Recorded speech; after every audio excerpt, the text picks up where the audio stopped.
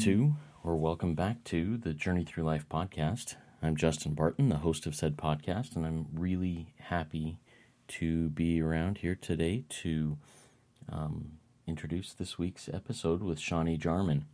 I'm excited about it. It will be entitled Your True Authentic Self, and I think as we go through this conversation, you will truly find out what that means and why that is important to Shani and why she feels it is important to all of us to find our true authentic self and live that way. If you have not already subscribed to the Journey Through Life podcast, scroll down right now in whatever podcast app or platform you are using and hit subscribe, hit follow, hit like, whatever it is that your podcast platform does to keep you up to date with the latest and greatest episodes of this and other podcasts. Hit that, subscribe, and like us. I just went back and counted, and there are now 33 long-form conversation episodes of the Journey Through Life podcast, previously known as the Know and Do podcast, as well as about 80 episodes of just me pontificating early on in the Know and Do podcast. All of these episodes are very powerful to me. They've taught me a lot, and I know that you can also learn a lot from them if you choose to go listen to them. Now, before we get started on this conversation with Shani Jarman, there are a couple housekeeping items that we need to take care of. If you don't already follow us on Facebook or Instagram, go and check us out. Look up JTL Podcast on both of those platforms and follow us, like us, make comments on posts. If you like an episode, comment about it there on those posts. Also, we're super grateful to our partners with the Journey Through Life podcast. The first one is one that I think is a perfect fit. I share some of their social media posts on the Journey Through Life podcast Facebook page, and they're just powerful. It's a perfect fit for us. This company is called A Life Untold. And now what A Life Untold is they're a company that helps absolutely anyone turn their life story into a beautifully designed hardcover book. Their process is designed to be easy for everyone. All you do is complete an interview with thought-provoking questions about your life. You can either do that online or get one of their biographers to interview you live over the phone. After the interview is complete, A Life Untold takes over and designs, prints, and delivers your life story as a hardcover book to your door. This makes a great gift to a loved one in your life and will be a great project to do on your own.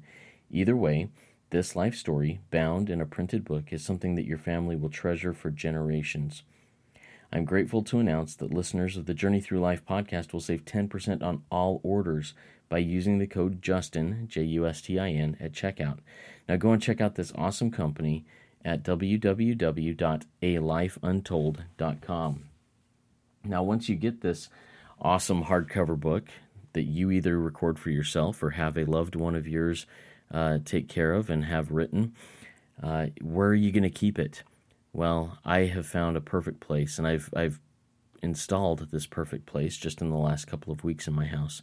It's on a beautiful, solid maple floating shelf, and this floating shelf is just amazing, and it's held up by a really cool, innovative, revolutionary bracket. It's a Shepherd bracket.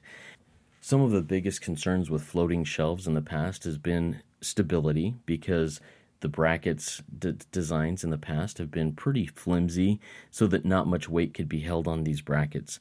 Another concern is adaptability. If you have a strong bracket, it only comes with a couple of holes that you have to line up perfectly with the studs in the wall, and thus it limits where on the wall you can mount this shelf. Well, with the Shepherd bracket, both of those concerns have been resolved.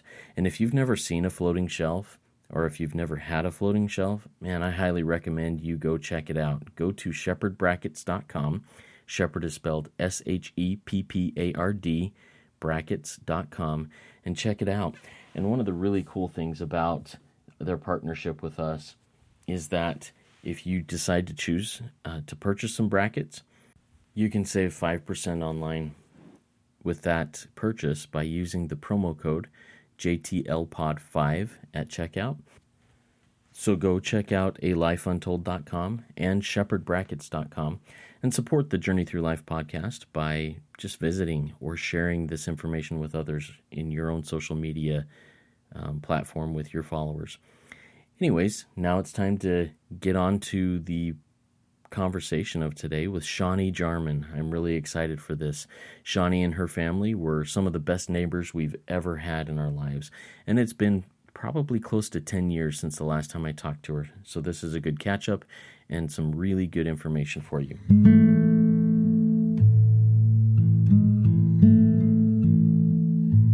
So, Shawnee, what I'd like to do is just get started off with who is somebody or some people from your past who have had great influence on you, who have brought you to where you are today? Oh, so many people. I think first and foremost is my Heavenly Father.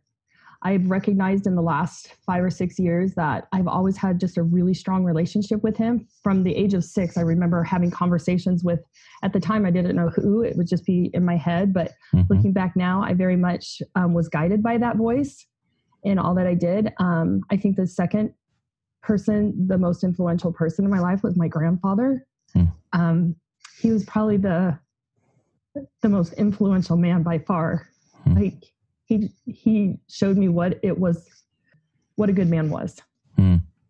So tell me a little bit about your interactions with your grandfather. What are some of the most upfront and present memories you have of him? He let me be me. I just remember he seemed to always be present, but not present. I just remember as a little girl, so my mom was a single mom while I was growing up, and to get some reprieve, we would go to my grandparents on, we would take turns. Us 3 girls would take turns. And I just remember spending months and months in the summer at my grandparents, and then like every other weekend. And they lived out in the country, which nature is very soul filling for me. And so I would just walk around like their neighborhood and stuff. It was just so much fun. But my grandfather, he would just let me be. Like, he used to do auto body work, like auto collision repairs. And I would just go out into his garage while he was working on the stuff, and he would let me spray paint whatever I wanted. Like, he always had this stuff for me. And like every Saturday night we would have popcorn and apples for dinner and watch the lineup. Like, there was a Saturday night lineup. It was Hee Haw, The Lawrence Welk Show, Love Boat, and Fantasy Island. And I remember just sitting on his lap, and we just sat there and watched, ate popcorn and apples. And I was just telling my kids the other day, he used to hold my hand, but he would squeeze each finger. Like, as he was watching TV, he didn't even know he was doing it. But it was like the most endearing thing to me. I have lots of great memories of him. I laid under a sun lamp for like 2 hours. It was like really close to me, and they thought I was going to go blind. I was in the hospital for about a week. And afterward, I blistered really bad. And I mean, it was pretty bad. And I went out and stayed at my grandpa's, and he took care of me. He made me milkshakes, and I slept right next to him. So if I winced or did anything, because I was in a lot of pain, he was there. What can I get you? Like, he was just a really good man. Just took care of me. A really cool man. And some really cool memories. I love the specificity of the squeezing of the fingertips, as you're sitting together and watching that. That's something that is definitely very endearing. That's just really cool. All right. So what are some qualities that you see or saw in him that you strive to be yourself, that you strive to emulate yourself as you go through your life? I think just him letting me be who I was supposed to be. I don't want to dishonor my grandma by saying this, but my grandma always made me very aware of my weight. I was always overweight as a child, and my grandpa never did. Like, my grandpa's favorite treat was Snickers bars, and he would always share his Snickers bar with me, when it would completely send my grandma on fire that he was feeding me candy and I was this overweight child. And so he just didn't care. He'd let me be a kid. He let me be. I just feel like because he allowed me to do that and didn't have these preconceived notions of who I should be and what I should do, that I was able to become this person that I am now. And he was the start of it. And I've recognized all the experiences I've had in my life that they have made me who I am today. And I am thoroughly enjoying life. right now. No, that's really neat. Let me go back a little bit again. So you talked a lot about your grandfather and the positive influence he's had in your life. And you talked about how you have taken that and allowed others to be who they are. Tell me how you implement that in your life as a mother, and tell me a little bit about that process of being a mother. Well, as you know, I have 8 children, and I call them my little humans. So my 4 older children, I feel like I put them in this box of they had to do certain things to, I don't know, not be loved, because I feel like I love them, but there were certain requirements that I felt like they had to be in order to look like the perfect family, to look like we had the perfect kids, and all these other things. And then after going through my divorce, I recognized that if we can't be our true, authentic selves, we will not find joy in this life. So I equate it to, I tell a lot of my clients that if it's like this, as children, there are so many things placed upon us that we need to do, like cross your legs, like that shirt's too short, that we have, we want to please our parents. And so we'll do anything our parents ask us to do. And, there might be a certain time where they get to a rebellious phase or whatnot, but they're always going to is this going to affect my mom? Is this going to disappoint my mom? And I've just recognized when I've let my kids honor their true authentic selves as to what, and process through the mistakes that they've made on their own. I mean, with some guidance, of course, but that they're able to learn better from that than me telling them how to handle that mistake and how to go through the process of fixing that mistake or whatnot. When you turn the reins over to them and guide them accordingly, they make some incredible choices, and then they learn how to be functioning human beings in society. Yeah. So you mentioned that you call your kids your little humans. What does that mean to you? I feel like they're gifts from God to me, and that I just have stewardship over them as they're here and guiding them. And so I love watching them become humans. They're these little humans that are turning into these amazing humans.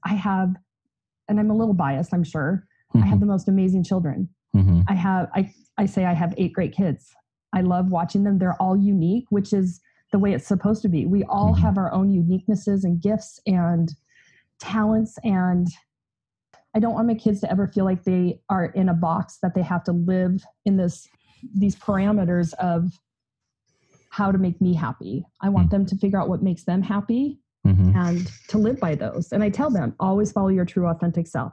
If you get down a road that you're like, okay, maybe this isn't the road for me, turn around and come back, because you'll never be happy if you continue down a road of inauthenticity. So tell me about your journey in discovering your true, authentic self. Tell me about your experience of your kind of awakening moment from where you said, I need to figure out this true, authentic self, who this is, and let it happen.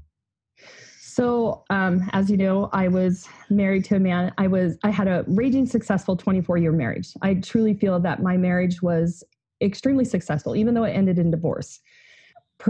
He got me to this point today because of all the things that I tried to do to fit into this mold. I recognized that I wasn't happy in that mold. I wasn't happy when I couldn't express myself authentically. And when I say that, I'm the kind of person, and this is the way I was in high school. And then I met my husband in high school, and shortly after he served a mission for our church, we got married, and then we were married for 24 years. And so I was this happy-go-lucky person. I loved life. I had tons of friends. And I loved all people. And then and a lot of this is probably things that I thought I had to do in order to be a participating member of our church. But I've learned now that I can still participate in my church and be my authentic self. And I love that, because I believe my purpose here is to teach people to live their true, authentic lives. I believe that's when we can truly find joy, not when somebody else is telling us how to live our life. Like, you shouldn't wear this, or you shouldn't do this, or this is the career path you should take. We have to make those decisions within ourselves, and not have anybody else put those on us. So in my marriage, I recognized that trying to fit into this box all the time, I was miserable. And as I moved through my separation and divorce, and I started recognizing that I was happy when I would be walking along and then do a heel kick, and that wasn't acceptable. Like that, you couldn't have those bursts of joy for whatever reason. I don't even know what the reason was. And like I said, that could have just been my perception, that I wasn't able to laugh.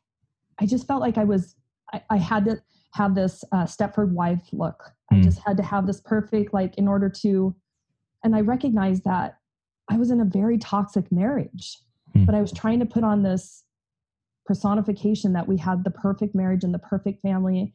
And in all reality, I think what was the concluding factor for me is that I was exhausted.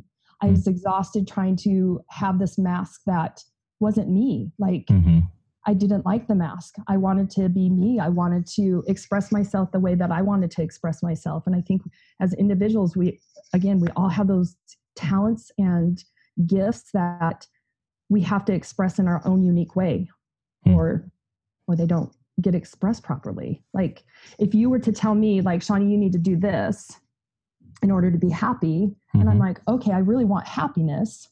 So okay, I'm going to listen to Justin. In all reality, I have all the answers within inside of myself. I know what's going to bring me true happiness, not with what Justin tells me or what the world tells me or what my leaders tell me. Like, I have to find that within myself. So what brings Shawnee true happiness? Oh my heavens. I have a list of things that make me happy. I constantly have an ongoing list, like the sound of wind chimes, being in nature. That is completely soul-filling to me. I love rolling down my windows and driving and singing at the top of my lungs. And I love laughing. I recognize I love laughing. Like, that is the most soul-filling thing for me. I feel like I've recognized the world is a better place when I laugh. Like, everything is great when I laugh. And so I have a lot of lists. Good. And of those things, what do you think the laughing is maybe most uniquely you, the thing that maybe you bring, or is there something else that you believe that you bring into the world being your true self that makes the biggest difference to you and to that circle of influence around you? I think me being my true authentic self, people love authenticity. People love genuine people. And most people don't even know who they are. I work with a lot of women that were in situations like I was, and I said, tell me what fuels you. Tell me what makes you happy. Tell me what, like, your passions are. And they don't know.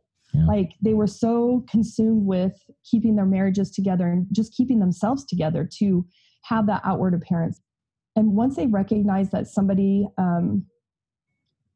else has gone through similar, when they don't feel alone, that's what I've recognized in this world, is when somebody doesn't feel alone, that's when they can really start to heal and learn who they really are. And sometimes I've worked with a lot of women that have come to the conclusion on their own that they need to divorce. And that is not okay in the eyes of the world, or at least within the eyes of the church. But that's the decision they've come to. They found their true authentic self, and they recognize that it's not conducive in the marriage that they're in. They can't be their true authentic self. And they will never experience joy if they don't have that. So I feel like I bring to the table, I try to teach people to learn what their purpose is here. I try to empower people and into figuring out what they want and coming up with their own questions and answers to who they are, and then to live that. It's like, find out who you are and live it. So the word that seems to be very repeated here and very focused in this conversation so far is authentic. Do you see a similarity between authenticity and vulnerability? Is there a connection there? Very much. Tell me what that connection would be. So I just had an experience with a friend that he was like, I could tell he wanted to say some things, but he wasn't willing. Like, he didn't want to be vulnerable. It's scary to be vulnerable. You don't know how. Yeah, you don't know how, but in that vulnerability, if you can show up, I don't know if you know who Brene Brown is. She's one of my favorite. Absolutely. She's one of my favorite people, because she teaches that. She says, know that you're of worth enough to show up and be seen. And so I was talking, it's the guy that I'm dating. And I was telling him that if you can't come to me and tell me certain things, then I'm not your person. You have to be able to, one, be willing to be vulnerable enough to come and show up and know that whatever you say, like, that I'm not going to fly off the handle or whatever, that that I'm a safe spot. But if you don't feel that, Mm-hmm. you're never going to be able to be your authentic self with me. And that's going to affect the relationship, because you have to learn to be authentic with your people. They need to see that you don't always have your act together, that you always don't have a smile on your face. Like, you know your people. And I learned who my people were going through my divorce. You think you know who your people are, but then you go through what we call earthquakes at work. You go through those earthquakes of life, and the people that you thought were your people are no longer there. But then there is somebody there holding you and supporting you and helping you along the way. So authenticity is huge, but you have to be willing to get vulnerable to be authentic. They're one and the same. So you just mentioned, at work, we call these things earthquakes, and you've talked about clients. Tell me about what you do. I mean, I don't know what you do at all. Oh, you don't? No. I was wondering I wanted to ask you those questions, and I totally forgot. So I'm a life coach at Family Fusion. It's a transformational healing facility. And the owner, Cami, she was a therapist, and I did therapy with her for years. And she recognized that people would come in, it was like they were on a trauma, like a hamster wheel of trauma. They were just constantly digging up the past, and then they weren't moving forward very quickly. And then she had other clients that would come in, and they seemed to be moving forward really quickly in their healing and journey, and got more into that and recognized that they were people that were like writing and dancing and painting and getting into the right side of their brain. When we're in the right side of our brain, that's the creative side of our brain. And we can move through trauma and stress a lot quicker being in the right side of the brain. And so she stopped therapy and became a life coach. And now, because there's a whole new paradigm with life coaching, like that you can't get as a therapist. You can be friends with your clients. You can really, like a lot of my clients, I Marco Polo because I'm in my car a lot, and they can process through. I'm working with one 22-year-old girl right now that she moves through so much trauma so quickly, because she leaves me probably 3 Marco Polos a day that are 45 minutes to an hour long. Wow. But she just talks. And I told her, I said, I can't necessarily listen all the time, but as she's processing, she just did it to me this morning. She's like, as she was talking, she's just like, she has epiphany after epiphany. And I told her, I said, when you know better, you can do better. So when you label something as to what's going on, because you're talking through it and you're not just holding it in, you move through stuff faster. And so she is my client that 22 years old. I'm just amazed with her, but she moves through things so quickly. And it's because she takes advantage of the Marco Polo, and she has found the relevance in it, and like how much, if she utilizes it, she is able to move through things a lot quicker. Yeah, I love that. That's kind of a realization I've had. And I want to come back to a couple things you said there, and hopefully I'll remember them. But one of them is the verbalizing, giving something a name, saying what it is, really especially when it's a negative thing, it makes that thing lose power. Yes. And one of the most profound things that I've come across in doing these conversations with people is one that I did about a month ago, that was released 2 weeks ago with James Lehman. He said, in silence, we create the stories in our heads. And if I'm not willing to share or say, if it's, for example, if it's somebody who's really annoying me for whatever reason, if I'm not willing to talk to that person and not say, hey, you're super annoying, but say, hey, here's what I'm getting from you, and I'm not, it's kind of bugging me a little bit. Let's talk this out and let me see if I'm seeing this correctly. It's no longer silent. I'm no longer playing that resentment machine, the instant replay in my head, and it's getting worse and worse every single time I play it. It then becomes, hey, if I do need to address this because there are some things that are really bugging me, I can do it. If not, I can say, oh, I misunderstood. We're good to go. Let's move on, Yeah. Well, that whole process has been a huge awakening for me over several years, but that in silence, we create the stories in our heads is just mind-blowing to me. So Brene Brown talks about that. I don't even know where I heard it. One of her things, I listened to so many of her things, but she was talking about, she's in this team meeting for her corporation or whatever that, and she's in there, and this lady is one of her workers was like grunting at, like Brene would say something and this girl would like move and grunt and just look disgusted. And Brene talks about the stories we make in our head. And so the story she had created in her head is that this girl was totally annoyed by being there and being in the staff meeting and whatnot. So afterwards, and I don't know how well you know Brene Brown, but she's kind of sassy. Yeah, she is. She's very sassy. So after, she goes up to this lady and she's like, okay, I need you to know the story I'm creating in my head is that you were disgusted about being here. And she's like, no, I just did Zumba last night and my hips hurt. And I kept like, and Brene does Zumba too. And so then it turned into this incredible conversation of like, I know Zumba, and she just goes on and on about it. But the story she had created in her head by this lady's body language was that she was disgusted. She didn't want to be at this meeting. And Brene's like, peace out, sister. Like, I don't need you on my team. And then they turned out like, but that's what she says. She always says, start those crucial conversations that you have to have with the story I'm creating in my head is this, because it snowballs. It's like this big snowball. Yeah. And I love a story that was related through it wasn't a podcast, it was a seminar, but I listened to it in a podcast. And I was talking about resentments and how resentments build up. And I called it the resentment machine in my head. He said he was watching a football game. The guy went up, caught the ball in the air, guy undercut him, and he went down, he got really injured. And he goes, and for the next 10 minutes, those announcers kept replaying that thing over and over and over and over and over again. So it's just burned into our minds how this brutal play happened. And that's just like resentments. I'll wake up in the morning, I'll sit at the breakfast table and I'll review yesterday and I'll be like, oh, that whoever really bugs me, and just replay it over, and it gets worse and worse every time. And it's a vicious cycle if we allow ourselves to just sit in there and watch that over and over again. Well, our brains are hardwired, Justin, for negative. Like if you think about it, it's like the news. Like you keep hearing the same story over and over again, and it just builds that resentment. It just builds that negativity. And one of my goals, one of my bucket list dreams is to create a positive news station. I dated a guy one time that he was a marathon runner, and one of his friends was blind, and Fred would tether himself to this man. So this blind man could run marathons. He's actually done triathlons with him too. And I'd always wanted to do a positive news station. I remember years ago, like probably 20 years ago, I wrote a letter to Oprah Winfrey asking her if she would support me in this endeavor, because I really wanted to get this. And I felt like she was like the queen of positivity.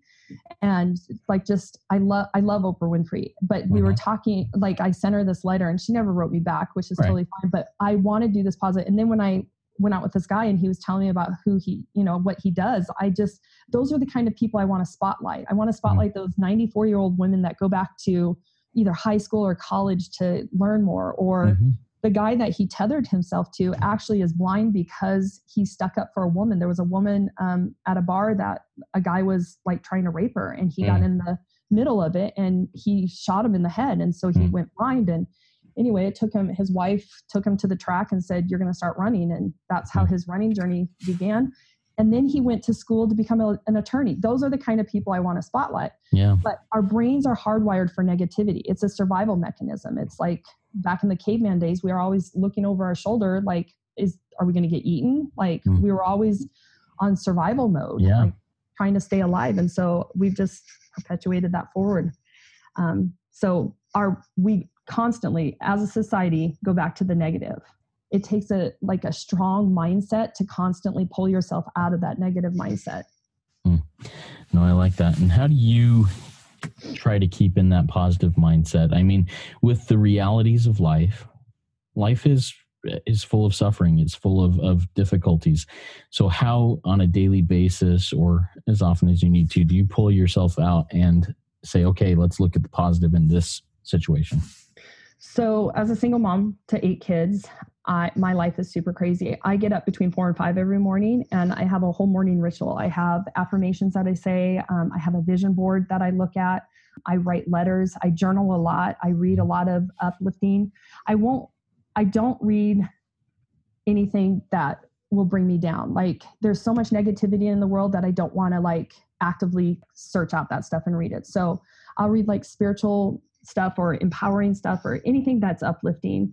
Some of the things I do around here with my kids, if you say anything in our house that isn't uplifting, positive, or encouraging, it doesn't need to be said. And so it's kind of a joke around here that when somebody new comes over, if they say something, even if it's sarcastic, but it's negative or discouraging or whatever, they have to say 5 nice things about that person they said something negative about. And so we've had a lot of fun experiences with the teenagers that come over here that, well, for instance, Adam, who's 18 now, just so you know. Wow. I know. Well, I think about Josh and Lily and I'm like, holy cow, I see pictures of them and whatnot. But Adam had some friends over here, and Megan and Tyler knew the rule of the house. Like, you can't say anything negative. They had experienced it and they had to say nice things about whatever. But then they had this other friend, Jeremy, come over. And Jeremy said something not so nice, and it was negative. And Megan and Tyler and Adam were all like, oh, you have to say 5 nice things. And then Jeremy wouldn't do it. And like, I was a stickler. I'm like, Jeremy, if you can't do it, I'm going to have to ask you to leave. And so I set very specific boundaries with myself and with the people around me. I do not like self-deprecating talk. When people talk negative about themselves, I think the world does a good enough job of telling us how inadequate we are. I don't think that we need to be doing it to ourselves. We as women too, especially, I can't speak for the male population, but women have a lot of negative self-talk. And that's what I teach a lot of my clients, is that we have to start with you. Like, we have to, because I don't believe you can tell somebody that you love them unless you can tell yourself that you love yourself. If you can't look in a mirror and say, I love you, and truly feel that, you have no right saying it to anybody else. You have got to learn to love yourself before you can tell somebody else that you love them. So it sounds like you've learned that skill, I guess, of not being self-deprecating through much experience in your own life. Can you see in your mind's eye the moment when you went, I need to look at myself differently, and you actually acted on it rather than saying that a million times and not acting on it? No, I can't remember. I remember just sitting there listening to clients just like put themselves down. And I honestly, I just got to a point of enough. I haven't always been in my marriage. I had probably more self-deprecating thoughts than I did like any time else. And this is one of the things, this is my quote at Family Fusion: our words create our world. So if we think our kids are brats, our kids are brats. If we think that we have a jerk husband, then we have a jerky husband. If we it's so funny on the dating websites that I've been on, they're like, it's so stupid to be on these. If you don't want to be on a dating website, then don't be on it. Yeah. You're stupid. Guess what? They're going to be stupid. And all the experiences you have are stupid. So I never really had a point in time where I'm like, oh yeah, I got to stop talking to myself that way. It was kind of like a transition into, but it was listening to all my clients and their self-deprecating talk that I'm just like, no more. No more from me, no more from my clients. And I state that in the very first session. I'm like, I can't, you have got to switch your mindset around. And it's interesting because once they do switch that mindset, it's a whole new world opens. I can't even explain it. It's like they gave themselves permission to talk kind to themselves, and then all the other things, all the other pieces fall into place. It's a complete mindset. Like, I call myself a mindset coach at Family Fusion because I really am about the mindset. You can change your thoughts. You can change your life. Yeah. So what led you to becoming a mindset coach? So I love the brain. I kind of fell into coaching. It was so interesting. I believe there's such a divine orchestration going on in everyday life. This is going to make me cry. And I was taking a class. I was just kind of going through the motions of life, going through my separation and divorce. And I just remember, like, a friend said, come to this class. And so I went to this class, and on the way over there, I was talking to this girl that she was telling me that she has these friends, and I won't mention their name, but she was mentioning these friends, and I'm just like, oh, okay, that's nice. And she's like, you need to go talk to him and he can help you. And I'm just like, I just listened to her.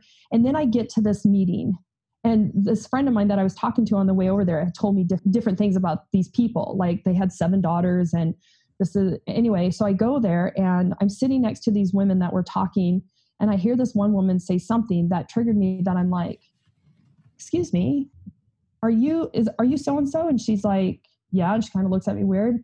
Anyway, long story short, I'm like, I was just talking to this person and we were just talking about you. And what's the chances that you're showing up? So she left, and she's a pretty prominent person in the community.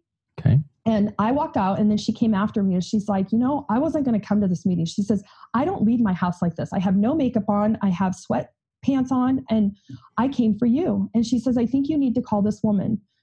And I don't know how she knew my situation because I didn't say anything at the class, but she introduced me to Brenda Sanders, who was the coach that trained me. And we became the dearest of friends.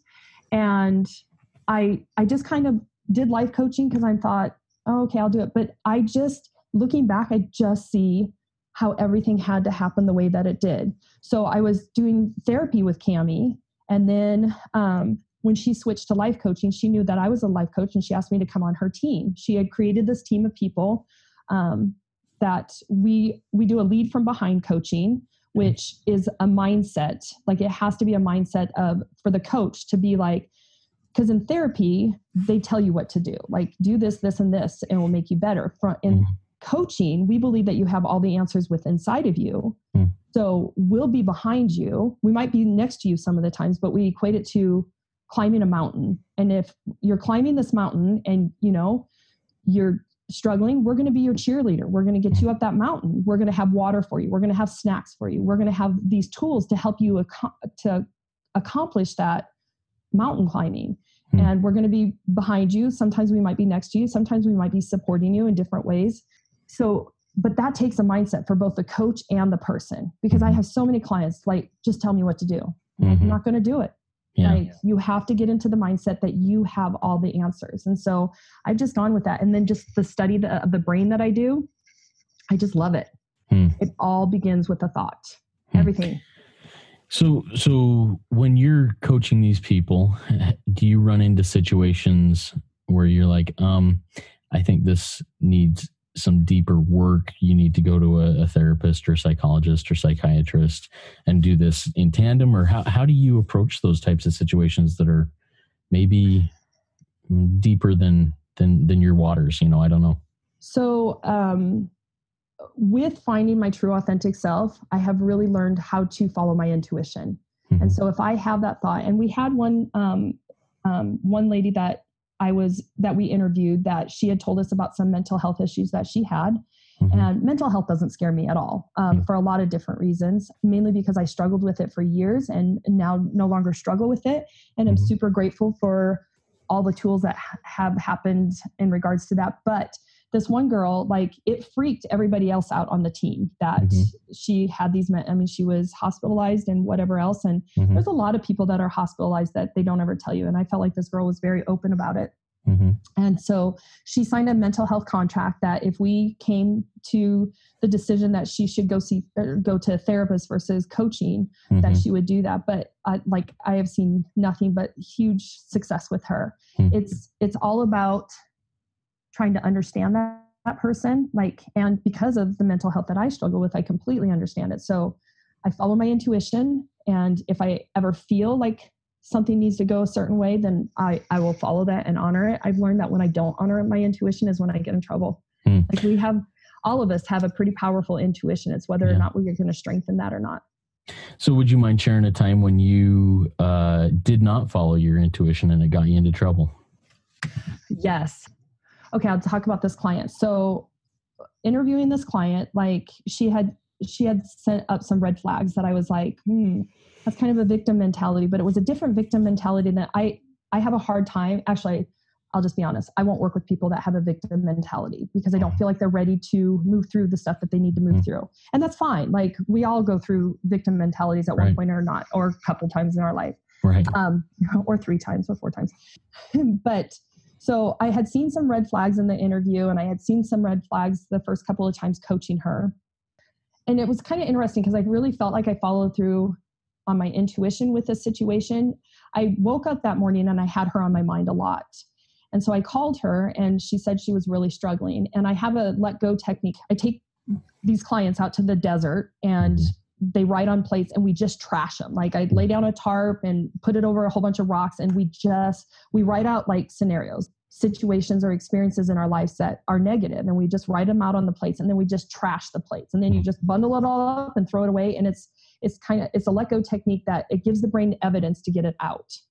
And so I'd taken her out there, and she went into this victim mentality that I could not pull her out of. And have you ever seen like in movies where somebody's like completely freaking out and they slap them across the face to like jolt them? Well, I yelled at this client, like, cause she was spiraling down and she was taking me with her. And I'm like, stop, you can't do this.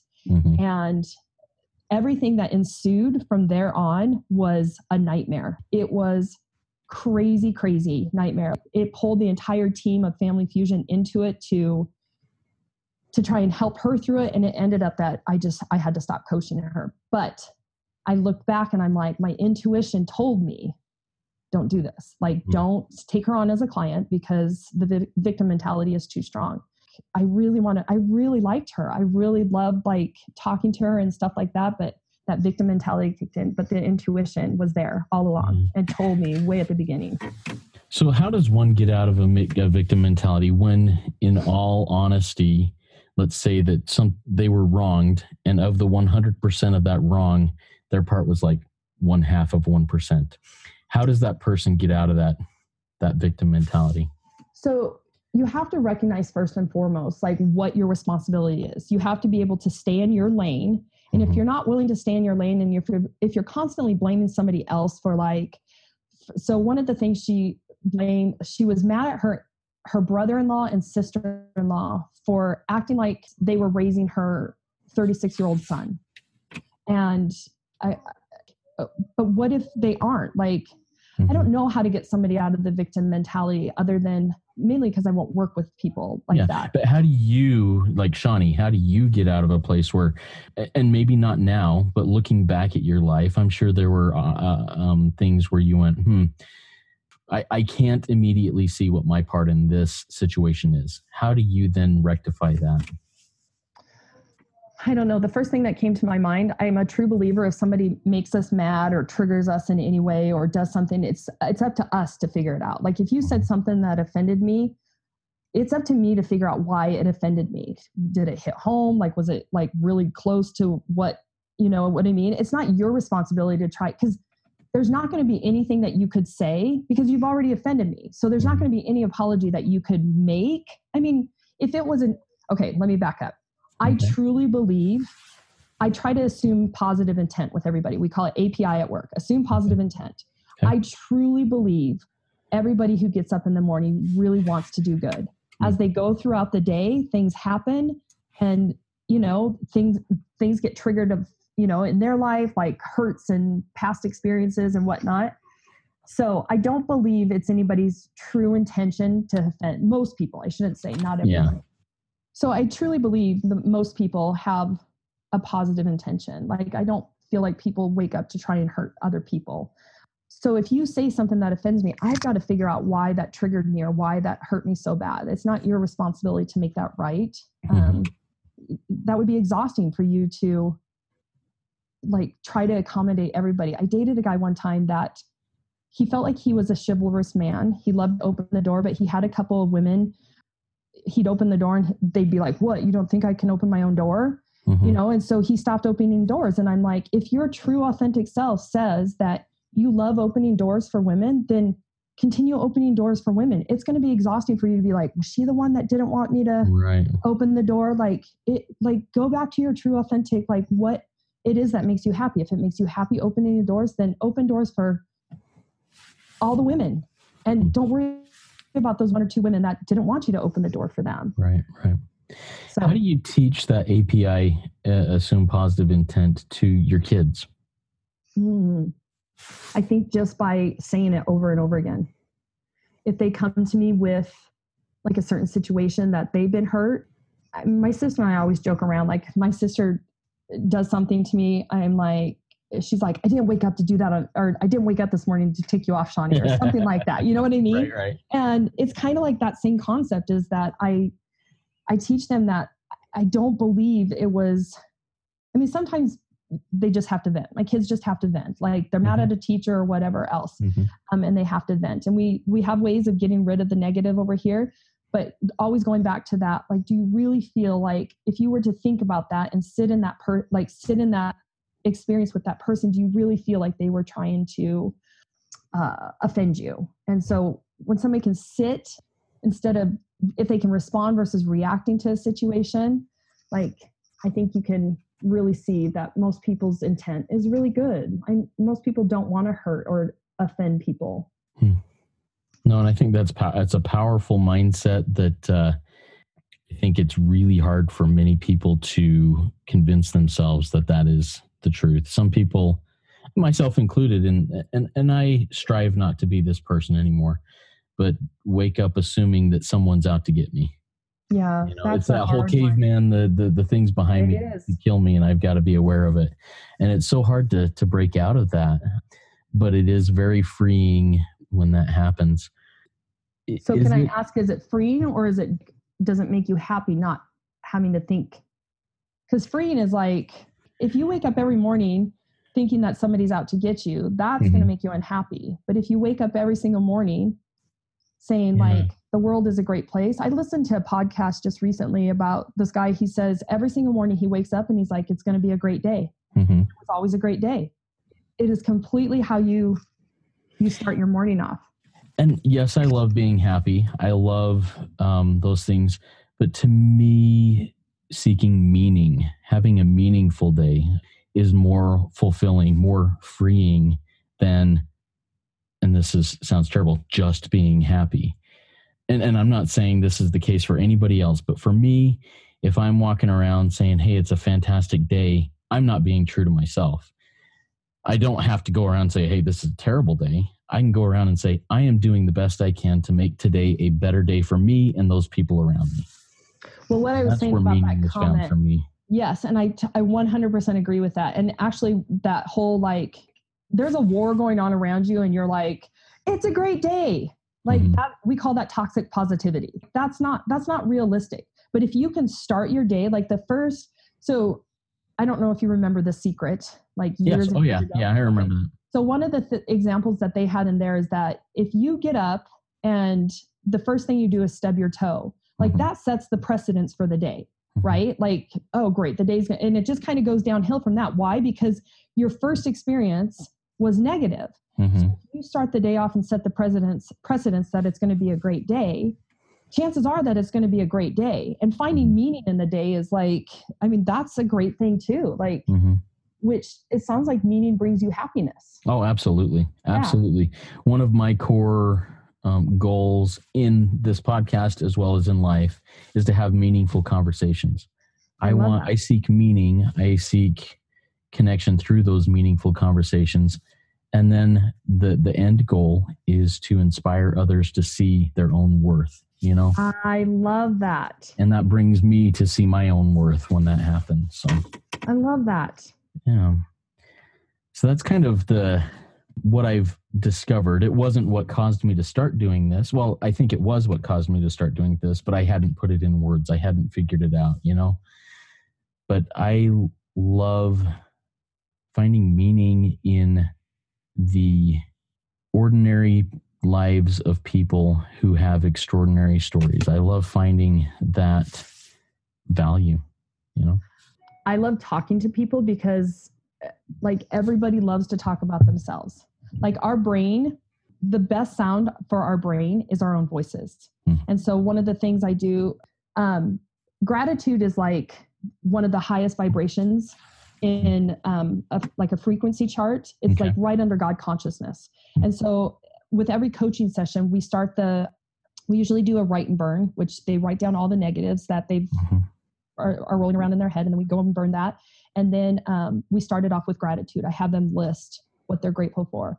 And I just listened same podcast that I listened to about, it was all about the brain, but it talked in there about the brain loves the sound of our own voice. Like we love to hear our own voice. So I've combined the two, like the gratitude piece and the sound of our voice. And I've asked the people that I coach to read off their gratitude because it solidifies to the brain, this is really what I'm grateful for. And I haven't had one person who couldn't get through their gratitude piece without crying, without having that true humility of gratitude. And so, yeah, we love to hear our voices. So That's funny though, because most people, yes, we love to hear our own voices in our head, but most people, when they hear their own voice recorded, say, Yes. that does not sound like me. I don't like my own voice that way. But this is true. But you know what? Like in Marco Polo, like you sound like Justin to me, but you probably think the same thing, that your voice, and I'm sure I'm going to hear this, I'm going to be like, that's not my voice. Right. But there's certain videos and stuff that we do sound like we are, and our voice, our brains love our voices. Yeah. So keep talking, Justin. Keep asking questions. So I want to go back to you. Earlier you mentioned, getting in our right brain, which is the creative side. I've recognized and had kind of a reawakening in the last handful of years about things. I remember as a young kid loving to write. Like and then stories stories and stories. Because I love writing in a journal. So I was just trying to clarify. Okay, keep going. And at some point, and I can pretty much pinpoint when that was, I was convinced, I allowed myself to be convinced that doing things like that, or excelling, being smart, was not cool. And I allowed myself to buy into that. And for nearly 30 years, I bought into that. And as I've come to an awakening in my own life of the falseness of that narrative, that it's not cool to express myself in certain ways, that it's not cool to do these things, as I've realized the falseness of that narrative, my right brain has woken up a lot more. I've become a lot more creative again. In high school and on, I was like, I'm a very logical person. I got to find a job that's very logical, and I got to do these things that are very logical and like this. And I do fine with logic, but it's not where I thrive. No, most people thrive in the right side of their brain. So I equate the right side of the brain. So, there's a feminine and masculine energy within each of us. Right. And the right side of the brain is the feminine side, the creative side. Like, we're creators. I mean, women are creators. We grow babies within inside of us, and we do all these things. And honestly, I feel like our world today is more in the masculine, more in the logical side of their brains. And we need to get more into the feminine side, because that's where love and nurturing is. And we have to get back to love in order for there to be like peace and happiness, because the right side of the brain creates that. When people are in the right side of their brain, they're awakened to this happiness and this joy that they've never experienced before, or to a different level that they've experienced. And the left side is very logical. It's the analytical side of the brain. And I equate the right side to like our hearts, and I create the left side to our brains. And the brain is the worldly ego. Like when we're making decisions out of our brain versus out of our heart, if we're not leading with our heart, then we're leading with our brain. And that's usually where the ego comes in. And the ego is very dominant in the world today. And we need to go back to the softer side of the right side of the brain, the feminine side of the brain. Not that you have to, wear pink tutus and right. No, I understand what you're saying. But to very much get to that, a lot of men have a hard time showing emotion, and emotion comes from the right side of the brain. Like there's not very much emotion in the left side of the brain, if any. I don't know if I've even ever recognized any emotion in the left side of the brain. Yeah. So and I also recognize that there is a definite need for logic for the left side, or things wouldn't. If I left everything up to the right side of my brain, nothing would get done. Well, it would. It just would look different than what the world wants it to look. Well, and it would look different than what I believe actually would be beneficial. I mean, I'd be homeless if I just went on the left side of my brain. I'd be divorced if I'm not the left side, the right side of my brain. If I was just there, I'd be divorced. I'd be homeless. I'd be on drugs, honestly. How do you know that? Like, how do you think that?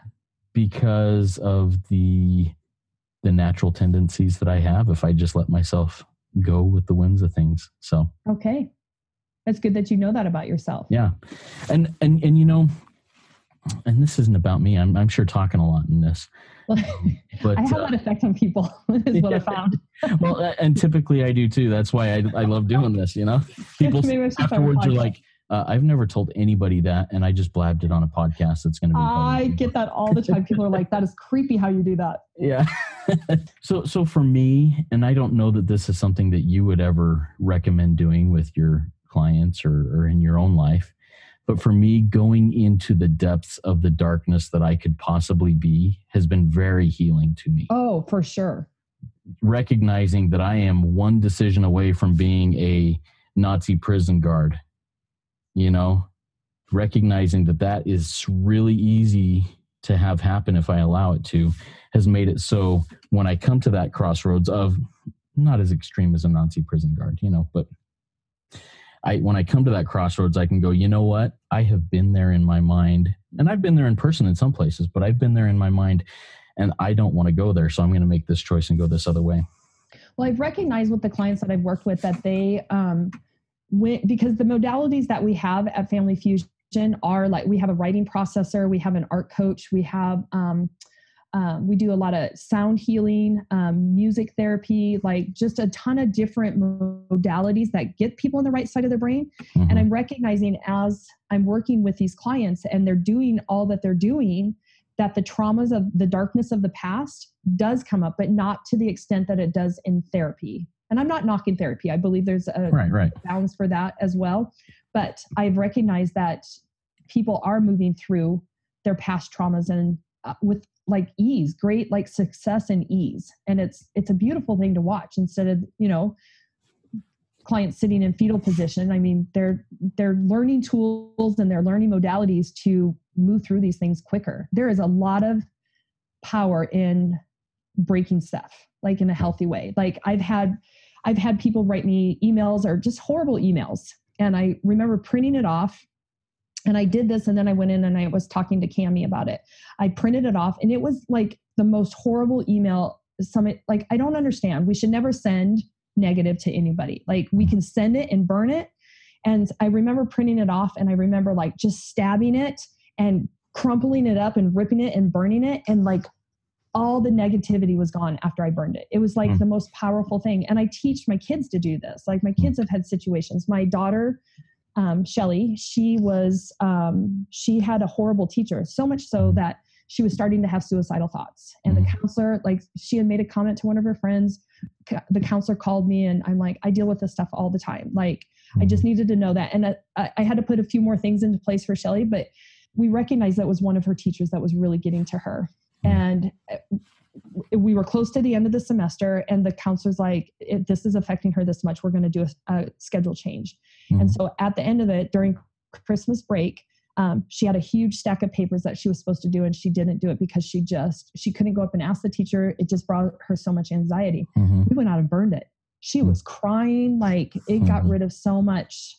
And then she was fine after that. So we have to get the negative out first. We can't just force in positivity. If we don't get some of that out, the negative out. We all have negative in our head. Yeah, definitely. Well, very good. So Shani, I want to ask you a couple forward-looking questions now. Okay. What are some legacies that you want to leave for your children, much like your grandfather has left for you? What are some things that you want them to carry on that are important to you? Maybe things that we haven't already discussed. I think I want my kids to learn what their purpose is here. I believe we each have a purpose. I want them to find out that purpose and live it. And like, no matter what the cost, because sometimes our roads look unconventional, our paths look conventional, but I want them to figure out what that is. And regardless of what anybody tells them or says to them, I want them to follow that. That's the legacy. And honestly, I believe that's my purpose, is to teach people to live their true, authentic selves. Because that's the only way you're going to have a happy life. And I want my kids to be happy. I want my kids to go through this life, and I want them to teach their kids to follow their purpose. Find out what it is, follow it. It may not look exactly how when you first come across your purpose. When you look for something, you'll find it. I use you guys as an example all the time. I remember Heather and I were walking one morning. I hope it's okay to tell this. Oh yeah, tell whatever. So I remember Heather and I were walking one day and she's like, hey, I just want to let you know, like, we're not planning on moving. Like, so for those of you who don't know on this podcast, Heather and Justin used to be my across the street neighbors. And so we're walking and Heather's like, I just need you to know this, but like, we're not moving. We're just looking. But Justin's starting to look for, like, he's just looking at other houses and seeing what's out there. And I'm like, you guys are going to move. She's like, no, we're not. We love it here. Did you guys move? We eventually moved. Yep. So when we look for something, and you guys were probably following your intuition, you probably just had the thought, hey, let's go look at houses for whatever reason. And it led you down the path to where you're at today. So I can't begrudge that. Right. Just was really sad at the time that you guys, I'm like, I knew it. But when we look for something, we find it. So I want to teach people to look for their purpose because they will find it if they look. You find whatever you look. Seek and you shall find. And that's what I want my kids to do. I want them to seek their purpose, find it, and then live it. And it may not look conventional to everybody around them, but I truly believe if you live your true, authentic self, you'll be happy. Any other words of wisdom or thoughts that you'd like to share before we close this up? No, I'm glad I got in the, like, Justin and Heather moved story. I honestly use that all the time because I tell people, if you look for something, you will find it. If you look for anti-literature, you will find it. If you look for houses and not wanting to move, you will move. Heather and Justin are the perfect examples. Yeah, and now we're up in Spokane. So I know. And it's great. It's great. I know. So, well, very good. Well, Shawnee, I really appreciate the time that you've taken out of your day to have this conversation. I hope it was meaningful to you. It was. It was so much fun seeing you and getting reacquainted. Yeah, you guys have been gone for how many years now? Let's see, 10? About 10, almost 10. Yeah. So crazy. You're getting old. I know when I look at too, but no, you don't. Not at all. Sorry, that was so negative. I have to five good things, five good things about you. You are very uplifting and positive. You're very handsome, Justin. Oh, thank you. You're a happy, like, you're just a happy soul.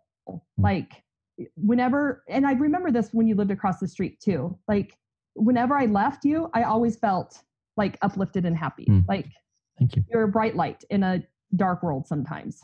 So let's see. I think you're a great father. I think you're excellent with money. I have always thought of you and Heather as the example of how to, like, budget, and I just remember talking to you guys all the time about that and just always impressed with how. Awesome. I could go. Well, I feel uplifted now. Thank you. Well, you're kind of red. Do you want me to keep going? Because that is more positive. I'm really red now. You know, you're embarrassing me. No, it's good. Sorry. Thank you so much. I mean, that's a great example. And when you said I was getting old, I honestly wasn't offended at all. But I appreciate the pump. Well, it's not I mean, we all are getting old, right? It's just inevitable. So that's kind of our goal, hopefully, right? Yeah, I'm okay with it. Yep. I actually like getting older. I'm almost 50, and I'm super excited. 50 is the new 30. I'm super excited. Awesome. Well, there you have it. A Journey Through Life with Shawnee Jarman.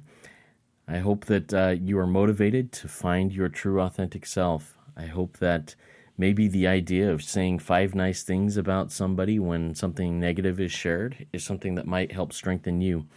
And a couple of the other things that really brought me to some contemplation were our words create our world. I think that's something that could be used very powerfully. Now, once again, I'm really grateful that you have stuck through and listened to this episode of the Journey Through Life podcast. And I hope that you subscribe if you have not already and follow us. There are awesome episodes coming up with amazing people, just as the last, 30 episodes have been. Just amazing conversations with ordinary people with extraordinary stories. Until next week, have a fantastic week. Thank you.